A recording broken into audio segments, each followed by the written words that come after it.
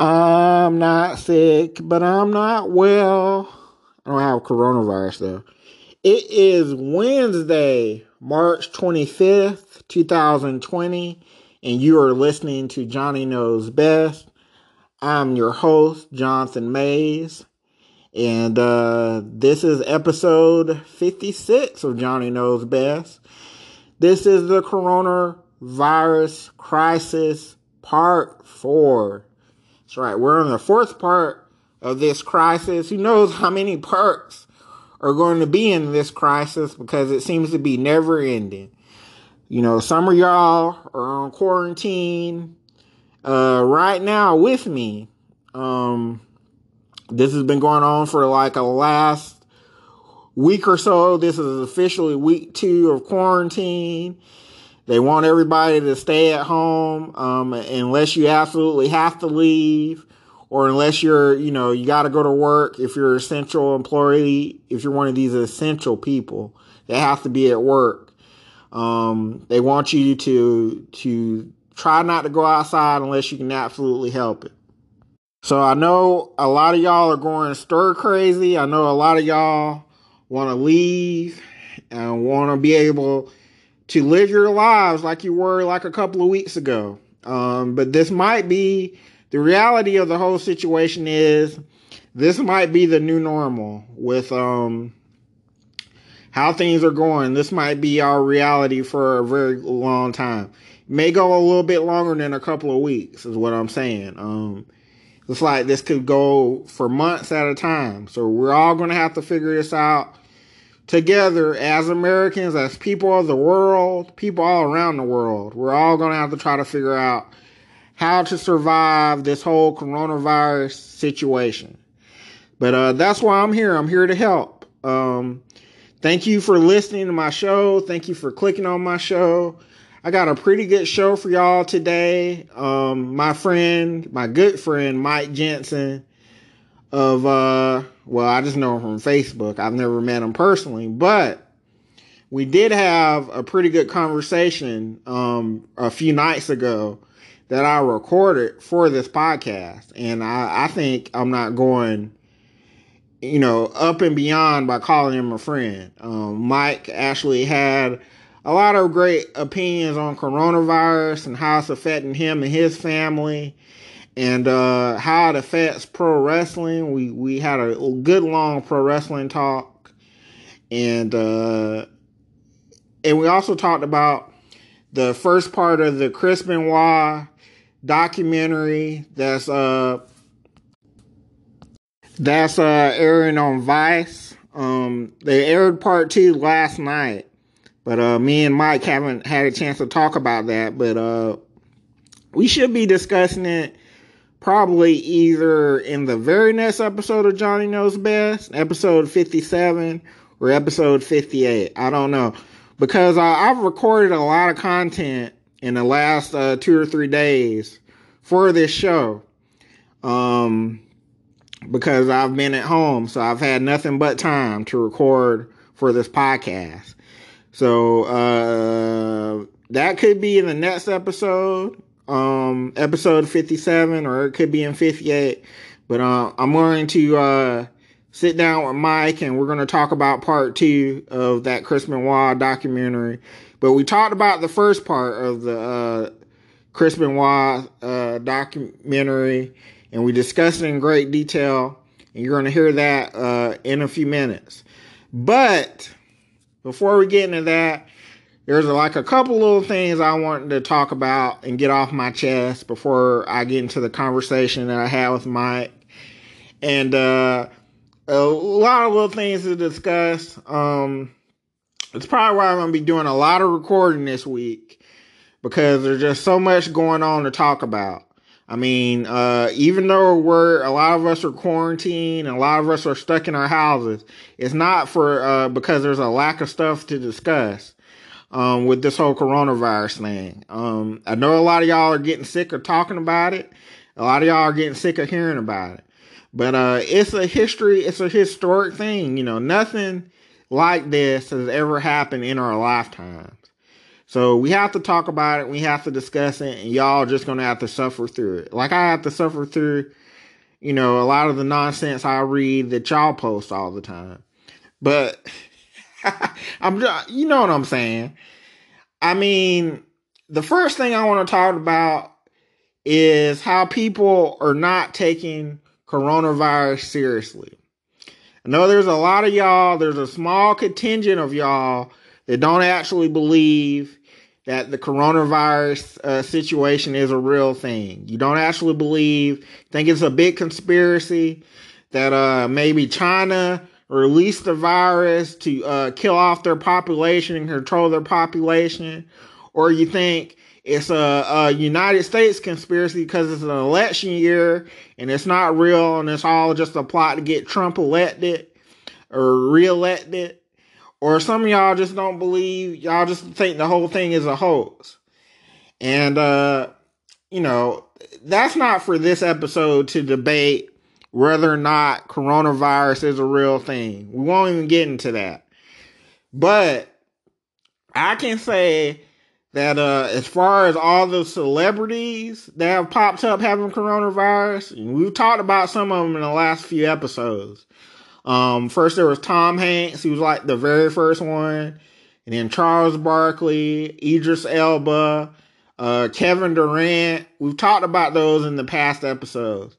And now, as of right now, I'm recording this Wednesday. It's Wednesday. I'm recording this Wednesday afternoon, and Slim Thug, the rapper from Houston, has also contracted coronavirus. He's also tested positive. And he came out and, he announced it on his Instagram. It seems to be like a large number of celebrities announcing this on Instagram that they have coronavirus or that they tested positive. And I know that's putting a lot of doubt into this whole thing for a lot of y'all. A lot of y'all think it's just too convenient that a lot of these celebrities are testing positive all of a sudden and they're all coming out one by one. And I agree with you. It is kind of weird. It is kind of strange. I admit, when I heard that Kevin Durant had coronavirus, that was like the first red flag for me. Because when Kevin Durant says something, I don't immediately trust him because we know he'll say one thing and he'll go to another team. So, I don't know. I don't know if every celebrity that's coming out saying that they have coronavirus, I don't know if they actually have it or if it's just a bunch of bullshit. I do see y'all's point when y'all say that. That I do agree with. Every celebrity is coming out saying this, they could be full of shit. But I think overall, it's a real thing. I don't think it's a hoax. It's just too widespread to be a hoax. I don't think it's like a hoax that the whole world, like all the government people in the world, around the world, are pulling over the public. I do believe it's a real thing. Now, is it as dangerous as people are saying that it is? I don't know. I think time will only tell, but I know that it's spread a lot. A lot has happened in 2 weeks. That I do know. And it's something that we really need to delve into and we really need to discuss. And that's what today's podcast is going to be about. It's going to be about the coronavirus, how it affects pro wrestling, how it's affecting WrestleMania, which is less than 2 weeks away now. I think it's like, 10 days away. They're recording WrestleMania 36 right now. And it's just, this whole thing is going to change our world from here on out. But I'm about to get into the conversation that I had with Mike. You can listen to that in its entirety. I can actually play the whole thing without having to edit it or cut it up because it didn't cut off one time, which is pretty remarkable. If you've done a podcast with me, it usually cuts off. But I actually talked to Mike for like over an hour and didn't cut off. Yeah, so I'm going to play that and then I'll come back on in the end and close the show out.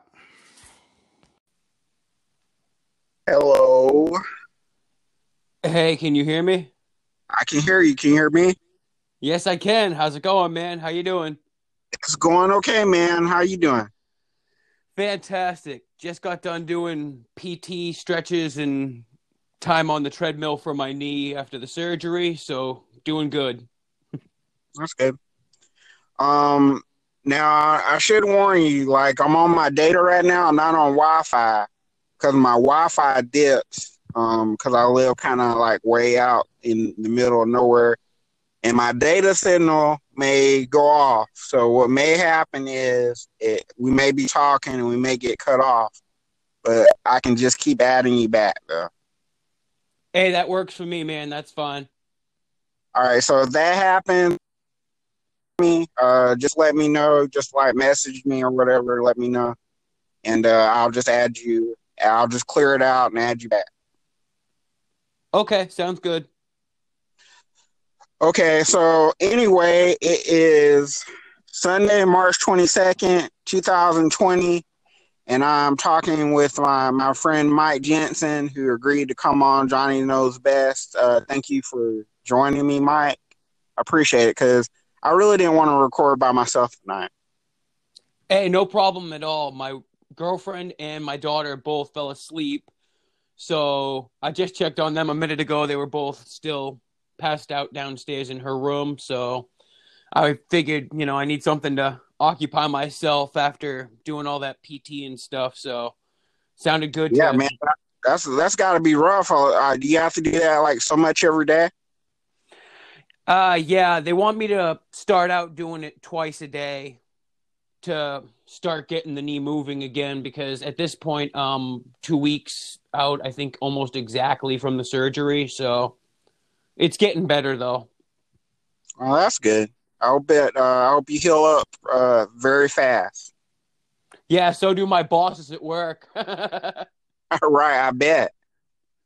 I'm actually out of work right now because of the whole coronavirus thing.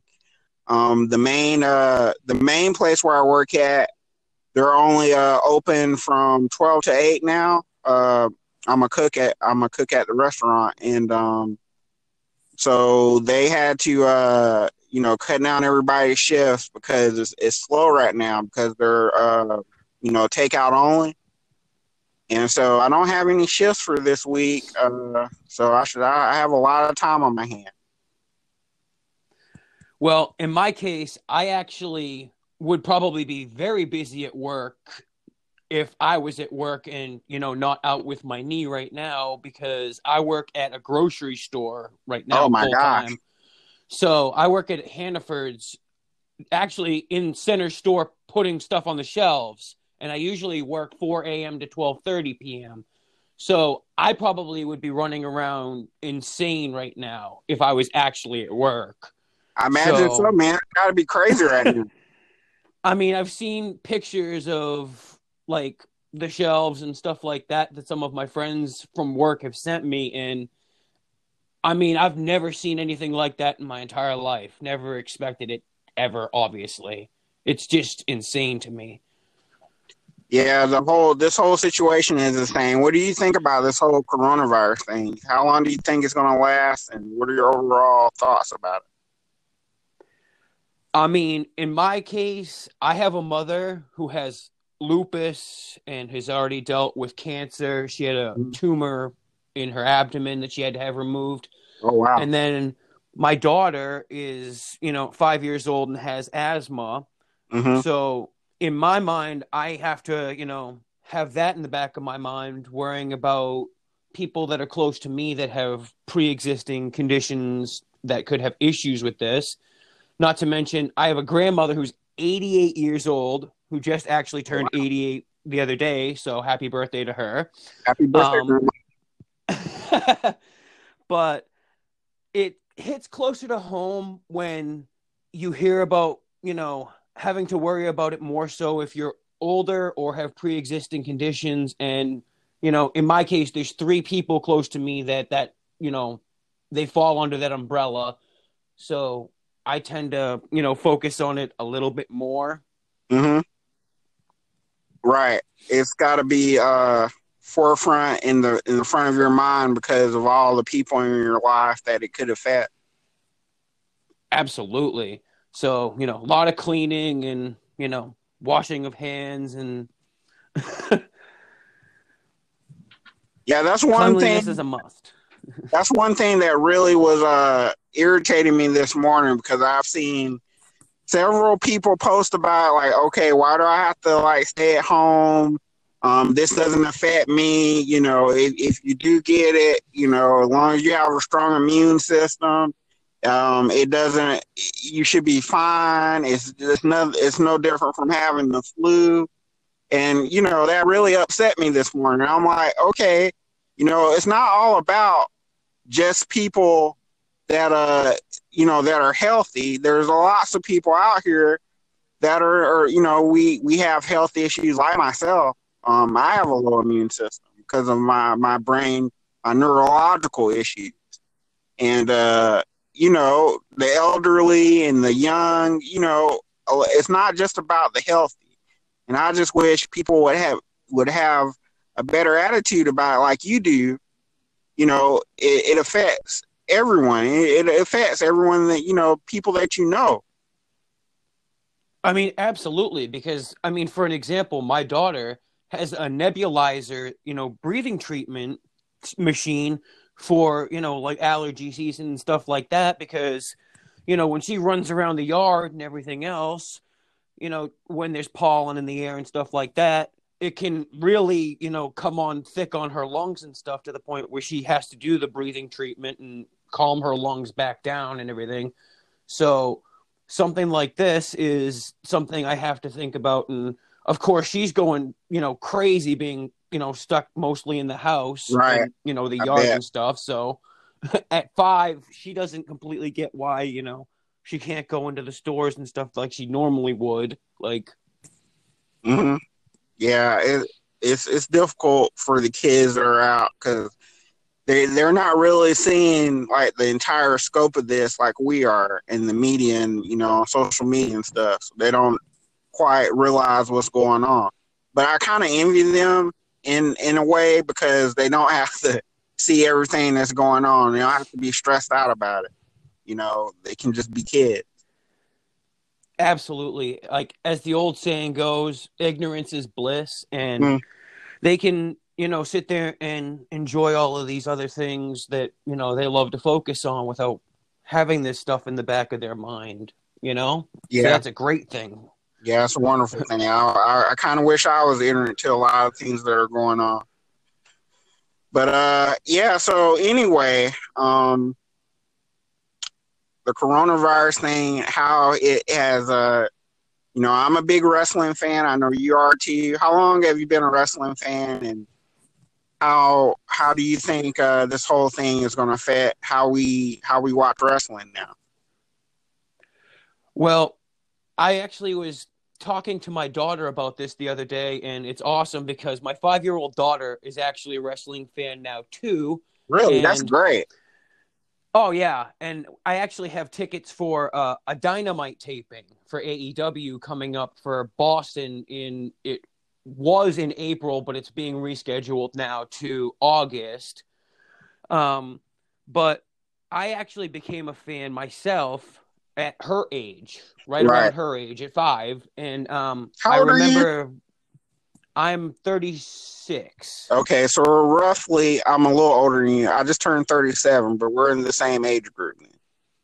Yes, exactly. Right. So I remember like vividly my first memory of pro wrestling was Randy Savage versus Tito Santana for the Intercontinental title. Right. Yes, sir. like I remember the first match, and Randy Savage is the one who really got me hooked on professional wrestling Greatest with of like all time. the music, the presentation, the robes that he would wear, like with the sunglasses and everything else, and then Miss Elizabeth with him too. Mm-hmm. It was eye catching, and just I loved the character, loved his promos and everything. He was always one of my favorites. Okay. So your daughter, who does she like now? Actually, right now, one of her favorites is The New Day. New She Day. loves them. Mm-hmm. And then John Cena. What? She's She a John loves Cena fan? John Cena. I mean, I'll be honest, I liked him a little bit more at first when he first started doing, the rapping gimmick and stuff, because I thought it was kind of, tongue in cheek, kind of funny and stuff. And then he turned into, Super Cena, as some of the fans called him and everything. But now at this point, I have that respect for him where he's been doing it forever and everything. And I mean, I don't hate John, but he's not like a favorite of mine. I have respect for him, basically. Mm-hmm. So would you say that you're more of a WWE guy, or do you like AEW more, or where do you stand on that? Well, right now, I mean, I've been watching WWE since I was 5. So you're a lifelong WWE fan. Yeah, but at this point, like, I've watched a whole bunch of different promotions. I mean, I love AEW at this point. What they're doing is awesome. Love the presentation. Like, for example, I loved the last episode they did. Oh, I did too. The debuts mm-hmm. of Matt Hardy and Brody Lee. Right. Formerly Luke Harper. Yes. There we go. That was awesome as the Exalted one. That those shows, they've been great lately for me. And love Jake the Snake being on there too. Yes, that me, was I cool, do too. also. I've always been a big Jake Roberts fan, so I love seeing him again, and that he's still he's so healthy now, and you can tell that like his mind is in the business again. I love that. And that's a fantastic thing, because he could be creatively, I believe, a huge asset for AEW mm-hmm. behind the scenes. Yeah. Because he's always had a great mind for the business. Mm-hmm. As those that have always been watching have seen with his promos and presentation and everything. Mm-hmm. And I think that he could really be, a big creative piece for them if, he's on that straight and narrow. Not just him, but they got Arn Anderson and Diamond Dallas Page and Dean Malenko, and all those guys from behind the scenes can lend so much knowledge and information.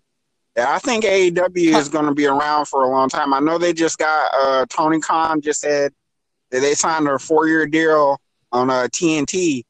And, they got the second show coming pretty soon. And yes, they're going to be around. And right now they also have Dark on YouTube now too, which is very good. Yes, I love AEW Dark. It it shows a lot of up and coming wrestlers and independent wrestlers. And I have a lot of independent wrestling friends, so I really do like how AEW, the way they showcase their talent. Absolutely. And it's funny because one of my daughter's favorite wrestlers overall is actually from New Japan Pro Wrestling, because she started watching it with me and she got really into the stable Los Ingobernables de Japón, LIJ, which is headed up by Tetsuya Naito. She loves Tetsuya Naito. Oh, really? Huge Naito fan. Yeah, absolutely. Like, she'll do like the fist pose and everything. Like, she loves Naito. Wow, that's awesome. Yeah. So she's got like already a diverse taste for wrestling, just like her dad does. So that's such a great thing, man, that you letting your daughter like experience different promotions and just love whatever she loves. That's one thing that I was talking to my friend Will in the last episode. When I was growing up as a kid, pro wrestling wasn't just one thing. It wasn't just about you had the people that could wrestle like Randy Savage and Tito Santana and Ric Flair, but then you had the over-the-top characters like the Ultimate Warrior and the Undertaker, and it wasn't just about just one thing. And no matter what, there was something for everybody to like. And I think nowadays, some people, they forget that. And then, they shame other people for liking AEW, or they shame people for liking WWE and NXT. But really and truly, pro wrestling is for everybody. I mean, absolutely. And I mean, you can take note of that from, like I said, my daughter. Mm-hmm. She likes wrestlers from, multiple different companies. Right. Because the first t-shirt now she has for any wrestler was a Young Bucks t-shirt that she picked out from Pro Wrestling Tees website. Mm-hmm. I let her pick one out, and she picked a Young Bucks t-shirt. I think it was called like Super Kick Party, and it shows like a bunch of different parties on these panels with like little comic strips and stuff. It's, kind of cute and funny and stuff. And so, she was all excited to take a picture with me wearing a Naito shirt and both of us wearing a shirt. And, but the funniest thing to me is, like, to the other extreme, like, she'll pick a character that she doesn't like, and she's picked out right now. She does not like Baron Corbin at all. King Corbin despises King Your Corbin. Your daughter has great taste. Every time he comes out, she immediately gets this sour ass look on her face and looks at me like, "Oh, Daddy, it's King Corbin again." Yeah. I used to, I kind of agree with your daughter. Like, I couldn't stand Baron Corbin for the longest time. Yes. But, he's grown on me a bit because I see that he actually is a good heel. He really is a good heel. He's good at what he does. But I'm talking when he first came off of NXT. First of all, I never was really into him when he was in NXT, but when he first came to the main roster, I could not stand Baron Corbin. But he's grown on me a little bit, but he's definitely not in my top 5, I would say. At this point, I don't think I'd put him that high, no, but he's definitely grown on me more so. I mean, I could appreciate it because I've seen him have some good matches in NXT with a few people too, and he does have some talent for sure, and he does have that character that can be grating and really get on your nerves to the point where you're just like, oh my God, I hope somebody kicks his ass. Yeah, I believe that's because he's an asshole in real life. He's like Randy Orton. That's just like his natural personality, I think. Oh, yeah. He's definitely one of those people where his on-screen persona is him with the dial turned up just a little bit more. Yeah. How do you feel about Roman Reigns? He's another one that, just like John Cena, he's not a favorite of mine, but I've got that begrudging respect for him because I actually do know that he's not a terrible wrestler, and he can cut a promo when he gets a chance to, and he's not, rigorously scripted, and told what to say. He does have charisma and a personality. Yeah. When he's allowed to show it. He's allowed to show it, when he's not scripted, he's really good on the mic. He absolutely. And then by extension of that, you can look at Jon Moxley, aka Dean Ambrose. Now that he's gone on to AEW and just the star that he has become, or I guess that he always was, but they just never let him show it. They always scripted him and had him doing stupid things. It's good to see that he's finally, becoming, he's the AEW champion right now. You can't get any higher than that. Absolutely. And when you think about it, he's one of those people that when he left WWE, I think he can, go further, obviously, and he's proven that, than he was allowed to go there because he's allowed to show more of himself. And I think Brody Lee is going to be another recipient of that because he's now going to be able to show more of his personality and actually be able to, speak and show that he can cut a promo and has some, intelligence and, can exude personality and be something on television and not sit home for 3 months. Absolutely. I was telling one of my friends that the other day that I'm really proud of Brody Lee, that he's finally there so he can show what he can do now. The fact they're going to give him time to talk and let him be himself is really great. He specifically mentioned, and I mean, I noticed it because I pointed it out to my girlfriend because she was watching Dynamite with me. The line from Brody Lee when he was revealed as the Exalted One, when he specifically said to Christopher Daniels, "You're not the first out-of-touch old man to not believe in me, shot at Vince. But you will damn sure be the last." Exactly. It was a direct shot at Vince McMahon. He didn't have to say his name, but he said his name. Like, yeah, I just don't think they ever realized what they had in him. And, he used to cut promos on NXT. He cut a few, but once he got to the main roster, they put him with Bray Wyatt, which still should have been something, but we'll get into that in a minute, how they've messed up Bray Wyatt. But, they never really gave Brody Lee the platform that he needed. He always was a star.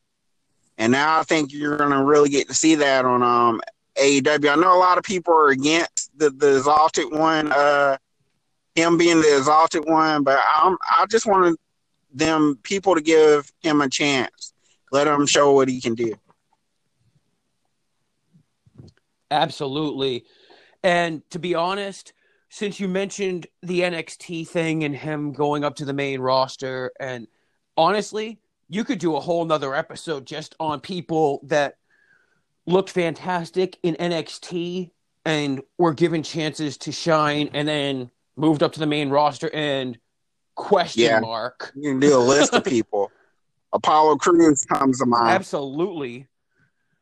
God damn. They really dropped the ball with him more than most of.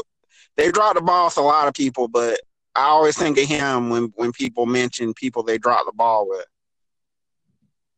He's one of the first names that comes to my mind. They just gave up on him.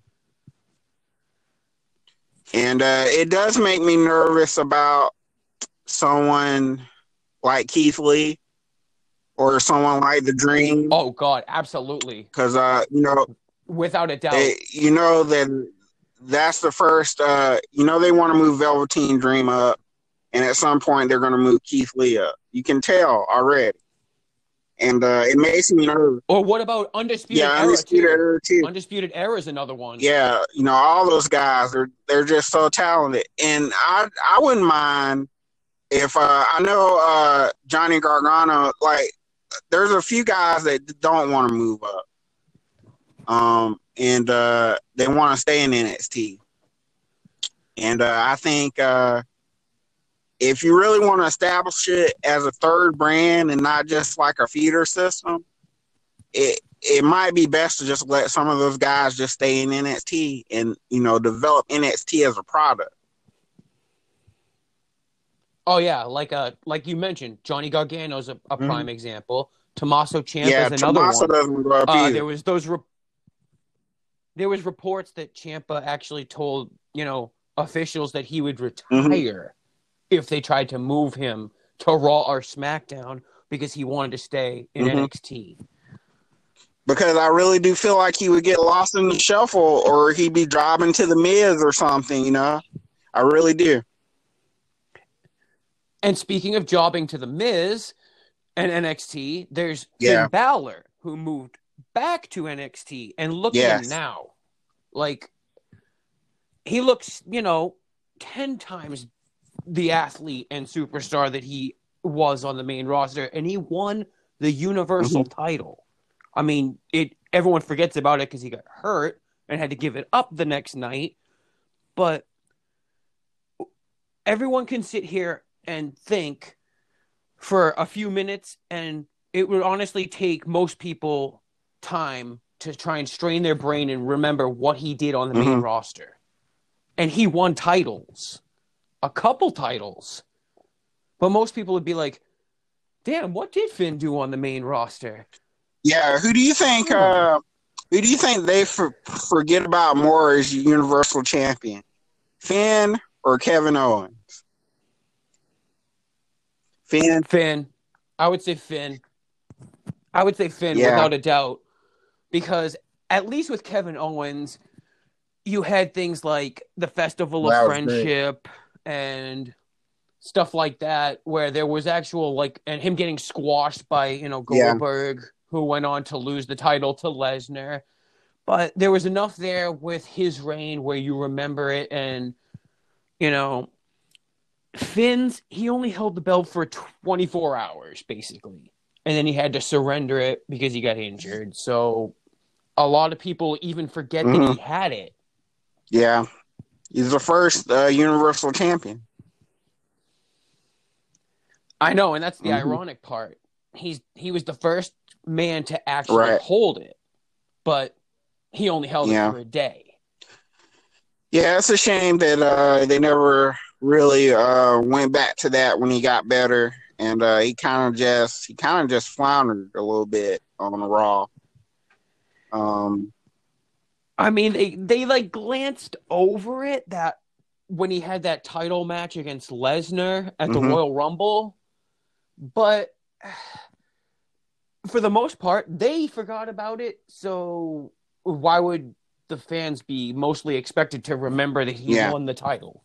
I mean, sometimes the announcers would mention it, but it kind of, I feel like they diminished him a lot of the times, and they didn't give him the respect that you would figure the first Universal Champion would deserve. You know what I mean? We've talked about a lot of guys that have been that have floundered on the main roster. A lot of guys that have been jerked around. But one guy that I think, Cesaro too. Yeah, Cesaro definitely. You're right. He definitely. That's not who I was going to say, but yeah, he definitely has been jerked around and probably should have been a world champion a long time ago. Cesaro, how long has he been with WWE? There are so many things with him you could build off of to make him a credible, even if you wanted to make him a heel world champion. The man speaks 5 or 6 different languages. He's got ungodly strength for a man of his size. He's got, agility.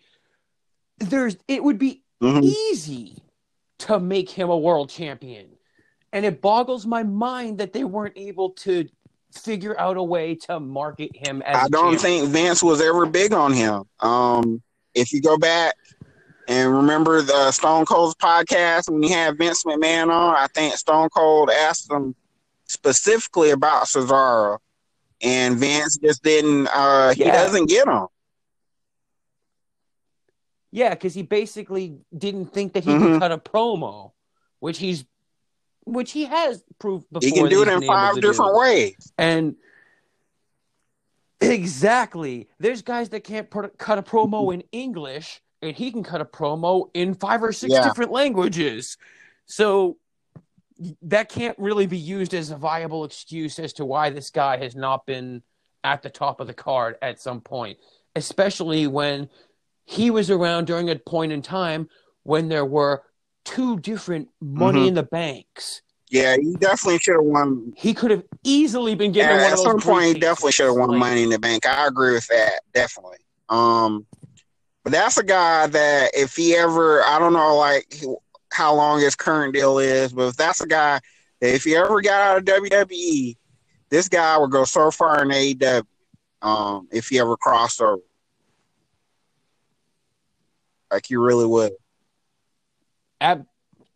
Absolutely. I mean, look what they've done with Pac so far. Or Pac, excuse me. And I mean, now he's teaming up with Lucha Bros. The Lucha Bros. There we go. Yeah. Wow, brain cramp. That's a great stable too. I like that stable. The Death Triangle, yes. No, but who I was gonna mention a while ago about some guy that they've ruined is Bray Wyatt. At the beginning, when they first brought him up from NXT, this guy had the best character since The Undertaker. I love Bray Wyatt. Talking about Bray's career, honestly, the second you brought his name up makes me just. That's why I had the big sigh. Because since the very beginning, his character in NXT with Luke Harper and Eric Rowan with him, before they called him up, I was like, dude, they've got gold Mm-hmm. on their hands here. As long as they handle this correctly, this guy could be the heir apparent that they were looking for to replace Mm-hmm. The Undertaker as that spooky, spiritual, figure that kind of is in the wings and kind of has that scary effect over the I arena liked and the him. crowd and everything. I liked That him even eeriness. before that, when he was just like a cult leader. Even before like they brought all the supernatural like Sister Abigail stuff into it. I like it when he was just, when the gimmick. I think they messed the gimmick up. They kept just adding more and more supernatural aspects to it, to the point where it got to where he was feuding with Randy Orton, to the point where it got ridiculous. The Randy Orton stuff was just that was ridiculous to me because I loved the fact that he won the WWE title in that Elimination Chamber. Like when it was down to he and he was at the end there, and I'm like, there's no way they're gonna actually give the title to Bray. Like, there's no way they're gonna do it. And then when he won it, I'm like, I was trying to be happy, but at the same time, I'm like, so what's going to happen now? Like, I was just waiting for the other shoe to drop because of how badly they had booked him in the past, that part of me couldn't even be excited that he won the title because I'm like, so how are they going to screw him out of the belt now? Like, yeah, they messed that title reign up. It really was. It's become forgettable now. 43 days. 43 days he was champion. I thought it was less than that. But, where I think, ironically, where I think they first started to mess him up is I really think he should have won that first WrestleMania match against Cena. I was there live in New Orleans. There was no reason for Cena to win. I was there live. I saw that one live at the Superdome, and he definitely should have went over. The wrong guy went over now. And I believe they're going to try to rectify that in a couple of weeks of WrestleMania. But even so, I think it might be too little too late. I really do. And I will say, I love the direction that they're heading with his character, for the most part now, because I love the Firefly Funhouse stuff. Big fan of it. And that's a funny thing. My daughter loves the Firefly Funhouse skits because she thinks that she thinks Bray's funny. She likes Bray Wyatt. She thinks Bray's funny. Like, she's entertained by Bray and the puppets. She doesn't get some of that background stuff that's going on. She just thinks it's cute, and she thinks the theme is cute, and she likes it, which is the weird thing because when it plays the Firefly Funhouse stuff on YouTube, there is children's stuff in the recommended videos. Really? I never noticed that. I did, and it's so very strange. Eerie. It's very creepy, now that you mention it.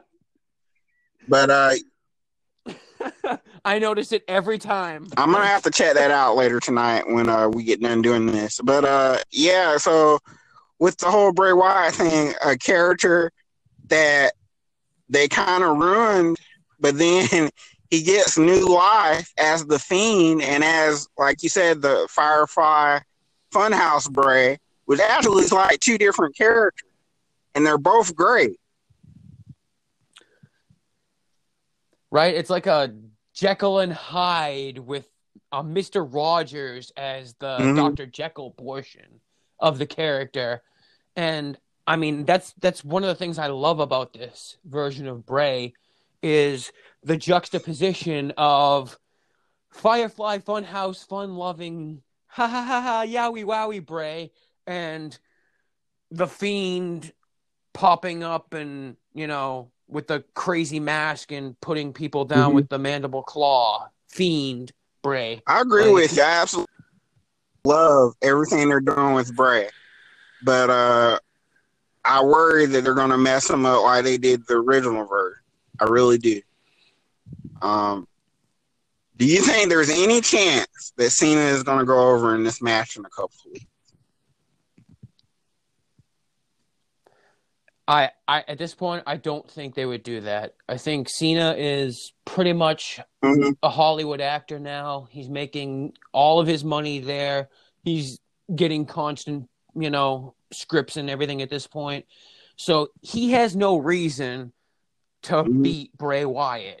He has no reason to go over.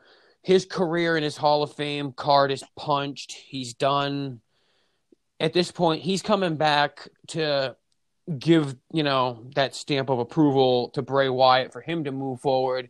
And I think Bray is going to be one of the first feuds after Roman unseats Bill Goldberg. So you think they're going to do Roman and Bray Wyatt this summer then? Yeah. Yes, heading towards possibly SummerSlam, or if it doesn't happen by SummerSlam, maybe fall, like heading towards I like that Series, feud, maybe for then. But that's a good idea. I could definitely see Bray being one of the first challengers lined up for Roman after he because wins the according to Uncle Dave Meltzer and all the sites, that was the original WrestleMania match, was supposed to be Roman Reigns and Bray Wyatt.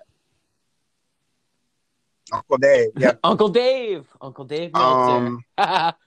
So I'm gonna ask you one more thing about the whole WrestleMania thing, and then we'll get into the Chris Benoit thing and we'll close out. But what do you think about? Do you think Goldberg is gonna drop? Well, obviously you do if you think it's gonna be Roman and Bray. Okay. Do you think Brock is gonna drop the title to Drew? I do, and honestly, at this point, I think Vince sees the response that Edge has had so far since he came back, and I've seen some of the rumors and stuff online, and if he can talk Edge into it, I think he's going to try and put a title on him. So I think Drew's going to win the title from Brock, but he's just going to hold on to it for a little while, and then Edge is possibly going to turn heel and take it off him. I haven't heard that prediction. I think it would be an incredibly interesting way to go with the booking, because you've got, all of that feel-good moment of, oh my God, Edge is getting a title shot, and then, wait, he cheated to win the title. What? Can I tweak that a little bit? What if Drew wins the title, and then I don't know how Edge would get a title shot. Maybe he has another match against Randy and he gets a title shot or whatever. What if you turn Drew heel? Oh, as champ, because Edge is just he's so over right now. I don't know if I would turn Edge right now. I think you can turn him because he's going to be around for a few years anyway. You can turn him later if you want, but I'll keep Edge a face. That is a good point. Yes, he's a great heel. I think he's a better heel than he is a face. I could definitely agree with that, and not everybody has seen some of his best heel work because he's done some of it on the indies more so. So, you know what? Now that you mention it, I would be more so intrigued as with you can get a lot of steam. Drew McIntyre, especially if he lost You get a lot of steam out of him as a heel champion. Especially if he lost the belt. Or, two, if he lost the belt to Edge and then got that's even better. That would work too. Chased for the belt. If you have them both faces. Chased for the belt. And then he turns on Edge. Yes, as like a bitter, angry ex-champion heel trying to get the belt back from Edge, who's he views as, the flavor that you guys are all happy about now because he just came back. But before that, you guys wanted me to win the Rumble. Kind of, you can do something similar to Seth, but not to that degree where Seth's more was whiny. And yeah, I don't think you can't put the title on Seth anytime soon. I don't think. No, people wouldn't be into that. No.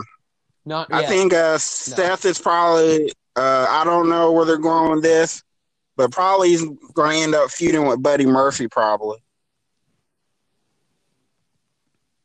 I will say I do like the stable that they have together right now, and oddly, it's now reminding me that now that I'm thinking of it, since I started playing the game recently, Far Cry 5. There's a main character in the game named Joseph Seed, and he's like a religious cult leader, and the look of him and his personality bears so much resemblance to Seth's character right now, especially Seth's current appearance where he's got like the leather jacket but no shirt underneath with the leather glove and stuff. Looks so much like Joseph Seed from Far Cry 5. It's ridiculous. Yes. Especially when I saw him on Raw recently, where he had the man bun basically up near the top of his hair. And I'm like, damn, he looks exactly like Joseph Seed from Far Cry. Yeah, having a man bun is such a heel thing to do anyway. Absolutely. Right, in real absolutely. life and professional wrestling. But anyway, we're gonna get into the whole Chris Benoit documentary. Did you watch it? The first part anyway. I guess part 2 is later on this week. I did actually, and I had the link sent to me as soon as it showed up on YouTube. A friend of mine had sent me the link, and I immediately sat down and watched the whole thing. It was over 44 minutes, I believe, and I loved the first season of Dark Side of the Ring. It was fantastic, and for anyone that might not have watched it yet, if you like wrestling, if you like documentary series, it is fantastically put together. I absolutely recommend you search out the episodes from the first season if you get a chance to. But back to, this episode. I was good to go with this episode until about 30 minutes in. And that's when they started talking about the day Eddie Guerrero passed away. And Chavo, in this documentary, went into more detail than he had in a lot of interviews prior to this. Like, for example, he had talked on, Talk is Jericho. And he had given, some more detail there, but he went into very graphic detail in this documentary where he basically told everybody that Eddie died in his arms. In no uncertain terms. Yeah. He said Eddie passed in his arms. And hearing him talk about, that primal wail that came out of Chris moments later when he had to call and tell him that Eddie had passed, like, that's, chilling to the core, especially if you've, had to talk to a friend after someone else or, someone that you care about has passed, and you have to break that news to them. It hits you like you wouldn't believe. And especially if they're basically like family to you, it's like a whole nother level. And like I said, that was the part of the documentary where things started to really get serious. And then they start talking about the changes in Chris's behavior and how he started to write in the journal and how he had stayed at the house, Chris had stayed at Vicky's house, Vicky and Eddie's house, and he had been crying into Eddie's pillow. He was that despondent over the passing of his best friend. Yeah. Like, that detail is, it really gets to you, you know what I mean, emotionally. Do you remember where you were when Eddie Guerrero died, or when you heard about it?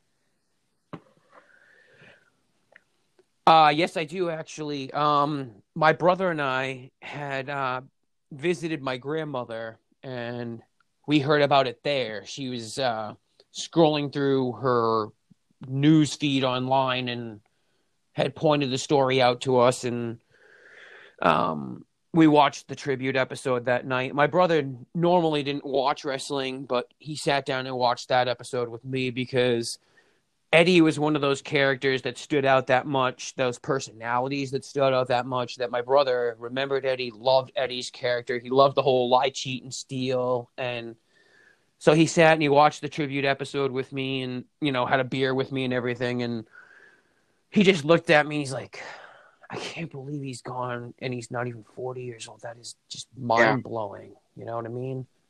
I'll tell you something else that's mind blowing. I think he was 38 when he passed away. So he was right around the age that we are now, a couple years old. You know what I'm saying? Like, we're almost the age that Eddie Guerrero was when he died. I hadn't had a thought. Sure. Like, a friend pointed out to me yesterday when we were talking about the documentary. And I'm like, wow, that's crazy. So, when you think about it like that, Eddie was not on drugs when he passed away. He had cleaned up his whole life. He was sober, and it was just the years of abuse that took his toll. His heart was over enlarged, and it gave out on him. And that's one of those underlying things that some people don't remember when it comes to drug use, drug abuse, the ugly side of that kind of a thing. Even if you get clean, get your life in order, sober up, and you're doing well, if you do that kind of stuff for a cumulative amount of time, it will leave residual damage to parts of your body that are vital to your survival. And in this case, it had deteriorated some of his heart muscles, and he ended up passing away from heart disease. That accompanied with, I believe they did say that at one point he had taken steroids too, so that'll also contribute to deterioration of his heart muscles as well.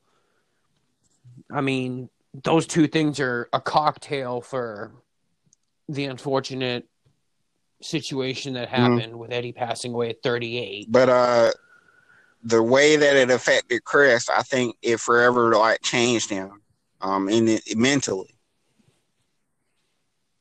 And, absolutely. And I mean, with him having, the damage that they ended up finding after the fact, in his brain, that'll affect that as well. And they didn't. This episode here ended right as everything's being found out about the events that took place in June of 2007, with him no-showing basically an entire weekend of events, and then WWE offices calling for the welfare check after talking to Chavo, and it was the referee, Steve Armstrong, Scott Armstrong, excuse me, and they ended up doing the welfare check and found the family, and this episode cuts off basically at that point, and as far as I know, the next episode basically gets into all of the aftermath and particulars, after the fact of basically him being pretty much ghosted and erased after this. WWE did, let's be honest, everything they could do to distance themselves in any way they could from his name, his legacy, They basically try not to mention him at all. And it makes for the most awkward Royal Rumble video packages. Or the SummerSlam where Randy Orton won the title. They never show who he won it from or how he won it. They just show him celebrate. Exactly. But that one, the Rumble thing, it particularly sticks in my head every year because of them always mentioning two people winning the Royal Rumble from the number one spot, Shawn Michaels, and Right. they just never mention the other name. They just keep going. Like, Yeah. So, are you planning on watching the second part of it?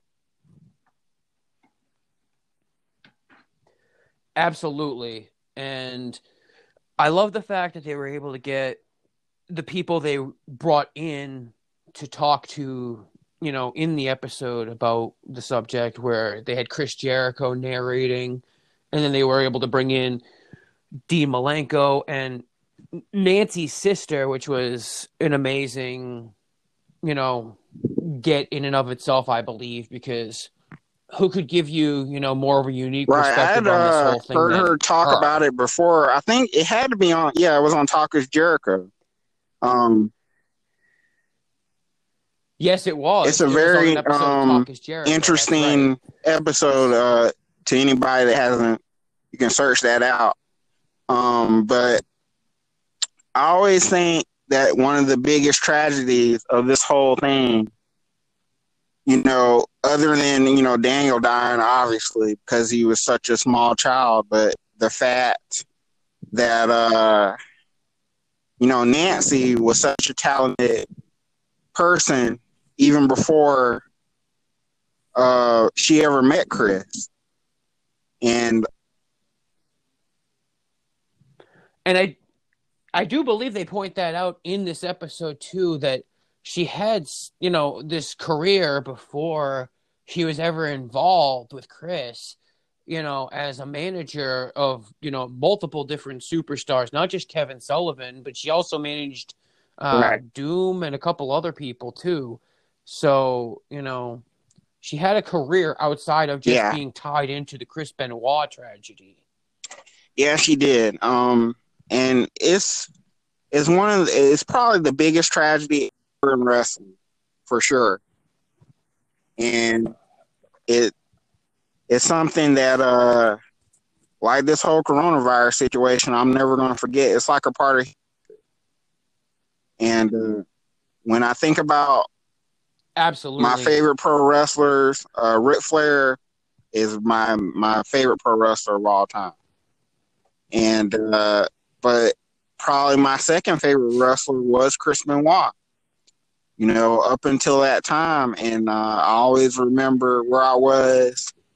I was at work the night that I found out about it, and I tuned in. I wasn't really big on the internet then, as far as I was, but I hadn't searched anything that day. I didn't know anything about it till I went on my break that night to tune in for Raw. And I just remember being so sad that night. And then I just was listening to podcasts and everything I could find on it. I was on the internet, after Raw that night. And as Raw was going off that night, that's when the news started to break that, that he was the one behind it. And I remember just not being able to believe that. And it took me several days to probably longer than days, probably took several weeks to really process that.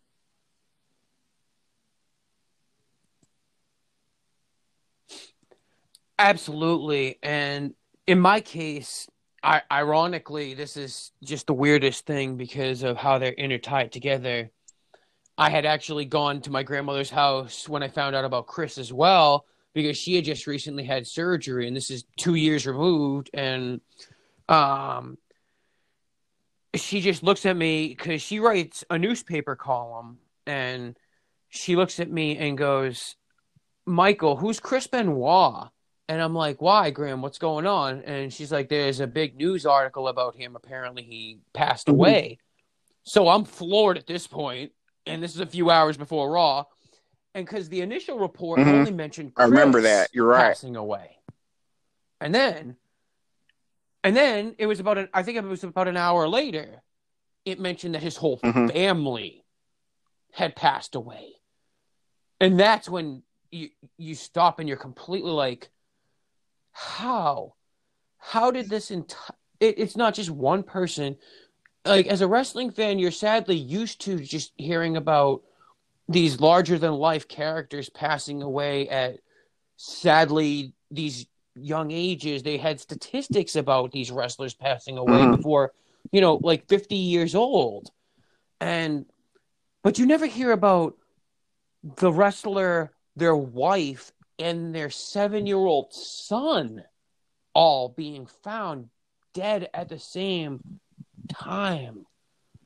That's on a whole absolute other level. I had that like it takes a lot to wrap your head around it. I have that episode of Raw on VHS somewhere. I don't know if I can still find it, but I recorded it because back then, I used to record like every Raw back then, and especially like the really important ones. And I remember that was around the time they were doing that storyline where Vince McMahon had faked his death or whatever and blew up the limo. So I remember, I recorded Raw that night. Up in a limousine. That's why I haven't recorded, because I think they were supposed to reveal it or whatever that night, what he had done. The funeral, right. Exactly. It was supposed to be the funeral of Vince Sherry Martel had died too, like a couple weeks before that. I don't know if you remember that. But she had passed away. So people were saying that that was like bad karma for this whole storyline. For them to do like a death storyline was just bad karma and probably would come back on them. And then this whole thing happened. But if you go, it was anytime. I mean, it was in bad taste. Anytime you do like a storyline based on death, it's not a good look in general. It's really not. And but if you go back and watch that Raw, that from 2007, and you see all of the different wrestlers giving their comments about how they feel and everything, if you watch William Regal when he's talking, you can kind of get the feeling that that's when information was first starting to come in, because he just said, well, I don't really want to say anything. I don't even remember what he said, but it was something to the effect of, I don't really want to say anything until I know more or whatever. For someone who was as close to Chris and that family as Regal was, he was very vague with anything he said in regards to tribute to the man on that episode. And you could tell he was, it felt like he was one of the ones that it was the feeling around the room of, okay, something's definitely not right here. And it might have been when, like you said, like when the other news had started to come in that maybe he had been responsible for what had occurred. When they found out about, like, during the course of them recording that Raw, is how they discovered the news of what had happened. And then on the following night, when they did ECW on the following night, when Vince McMahon came out and said that, Chris Benoit's name would never be mentioned again. And in a way it wasn't, but, sometimes they slip up and then people mention them here and there. If you go on the WWE network, you can hear it, sometimes. Oh, yeah. Like Kurt Angle mentioned him at one point for a random example during a 2K18 press conference. Generally, they frown upon it. He's just...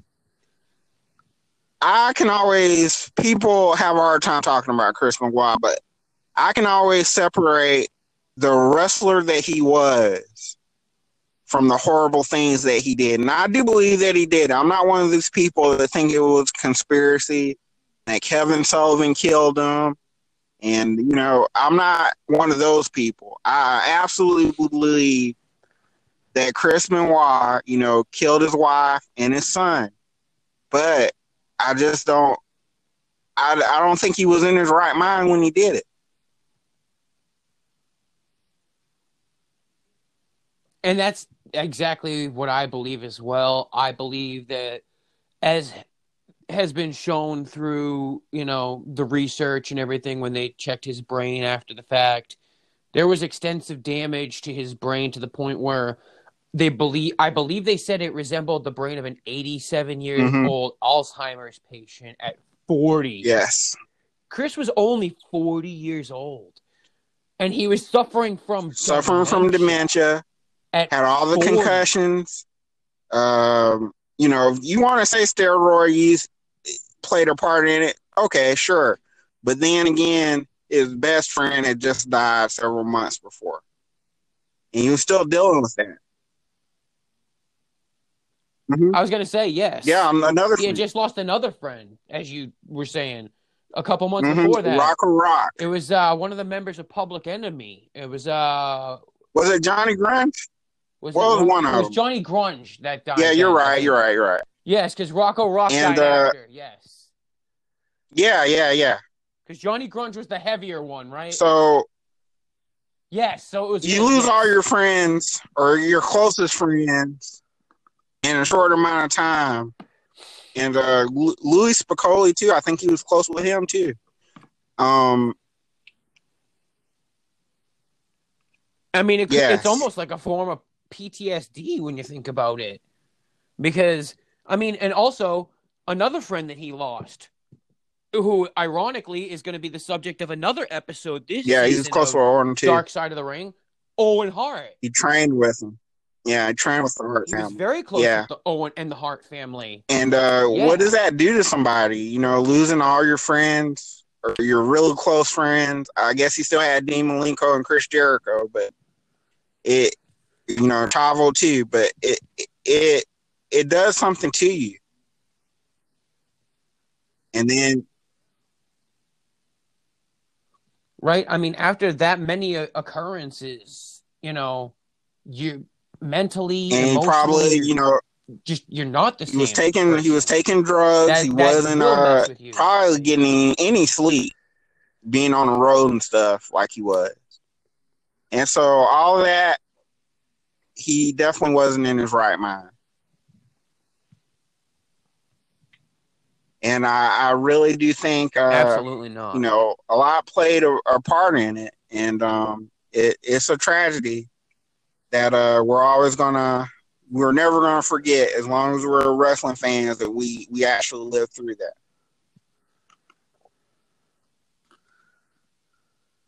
Absolutely not. And I also lived through the Owen Hart thing too, because that happened when I was a kid, when I was younger, and watching that unfold live and it being all over the news and everything, just like this was another event where this was a professional wrestling story that transcended professional wrestling and became a nationally broadcasted news story, because it was not just a sports entertainment thing.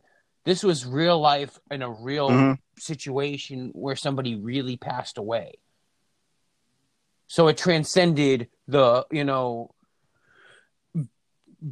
carny business, as some people view it, of professional wrestling, and became an actual, national news story. So yeah. Well, I think I got enough, Mike, to put together an episode. We've been talking for over an hour. Get it, this, Mike. You got to come on again. I'm going to be doing a WrestleMania. That sounds great. Well, we know WrestleMania now is going to be 2 nights. It's going to be Saturday and Sunday.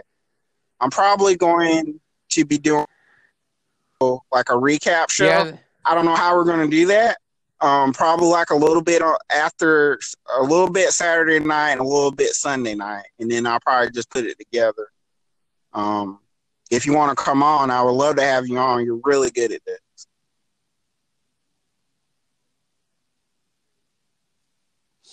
Oh, I would love to talk about WrestleMania. Absolutely. I'm honestly surprised that they're still able to get everyone together to the extent to Yeah, they're film supposed to. WrestleMania. I'm hearing I some of it might read be taped. earlier that it's supposed to start this Thursday, but they're already like in Orlando already. They already got like the production truck and everything, so they might already be taping some of it already. But before we get off the air, how do you feel about that, about WrestleMania? 'Cause I was supposed to go. I had tickets to Tampa, but the fact that I don't even know if I'm gonna be able to get that refunded now. But how do you feel about WrestleMania going forward? Do you think that's a good idea, or do you think they should have postponed it, or how do you feel about that?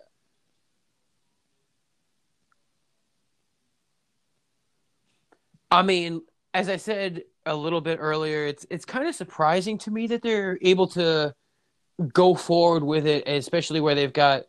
I think right now there's Mm-hmm. at least 8 or 9 matches they've got scheduled at this point, maybe 10 after this week's Raw, but they had to scale it back, but still, now they've split it into 2 nights, and there's people that have been, and I chuckled at this, saying that they're, biting off of New Japan's idea of splitting Wrestle Kingdom into 2 nights, and it's not really, No, they wouldn't have. I don't think they would have done it if, I think the it's a good idea circumstances though if weren't you're going what to they have that are many matches to do currently. 2 nights. You So know what I I've mean? been saying that the last couple of years they should do 2 nights.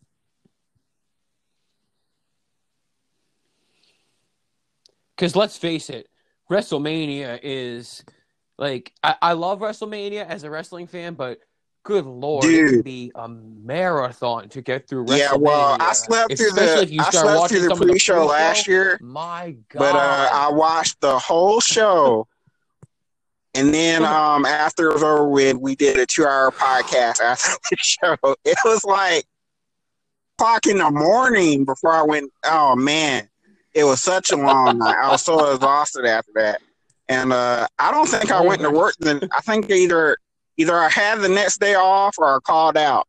But I was just wiped out after WrestleMania last year. I think they should adopt the 2 nights thing going forward. I don't know if they. I hope they do. If you're going to have it that long, 2 nights. New Japan has the right idea.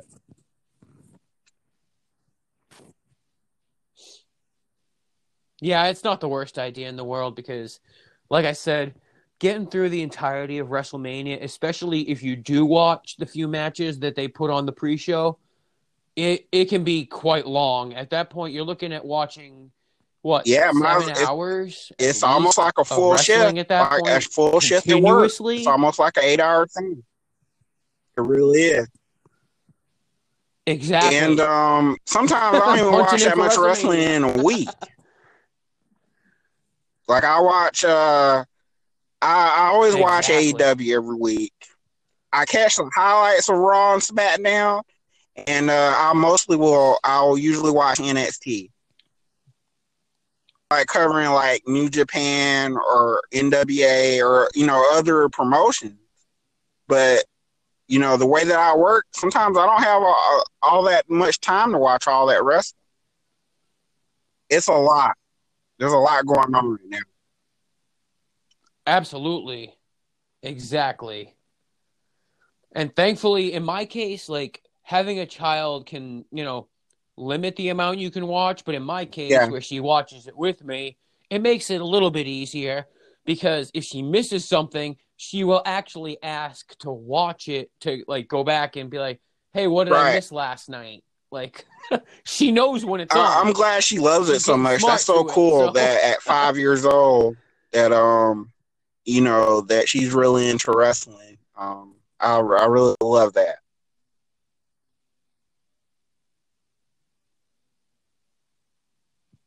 Absolutely. It's cool that right now she got her first Funko Pop recently, and it was Mushu the Dragon from Mulan. And she wants her second one to Oh, actually that's be Bray cool. That's Wyatt, awesome. the Fiend Bray Wyatt one that they have on Amazon, which I got a huge chuckle out Yeah. of, man. I thought it was awesome. Well, like I said, I'm gonna do like a WrestleMania. If this thing still goes forward, if no one gets coronavirus and the whole thing gets canceled, which could happen. If this thing goes forward, I plan on doing like a WrestleMania Pro podcast. Probably Saturday and Sunday, I guess. And then we'll probably just have to put it together. But I would love for you to be on it if you have time.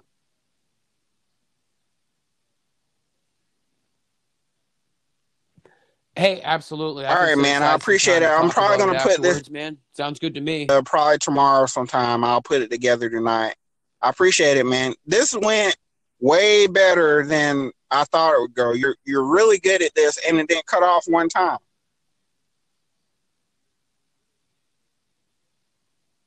That's very unusual because connection usually when I'm talking, it'll cut off like a bunch of times, and then I have to edit the whole thing. This will be real easy to put up. Or did it cut off just then? Oh, you're still okay. Well, I'm about to disconnect. I thought it cut off then. I'm still here. But I appreciate you coming on, Mike. I'll talk to you later. Yeah, I'll talk to you later, and I hope you'll come on here. as often as you can in the future.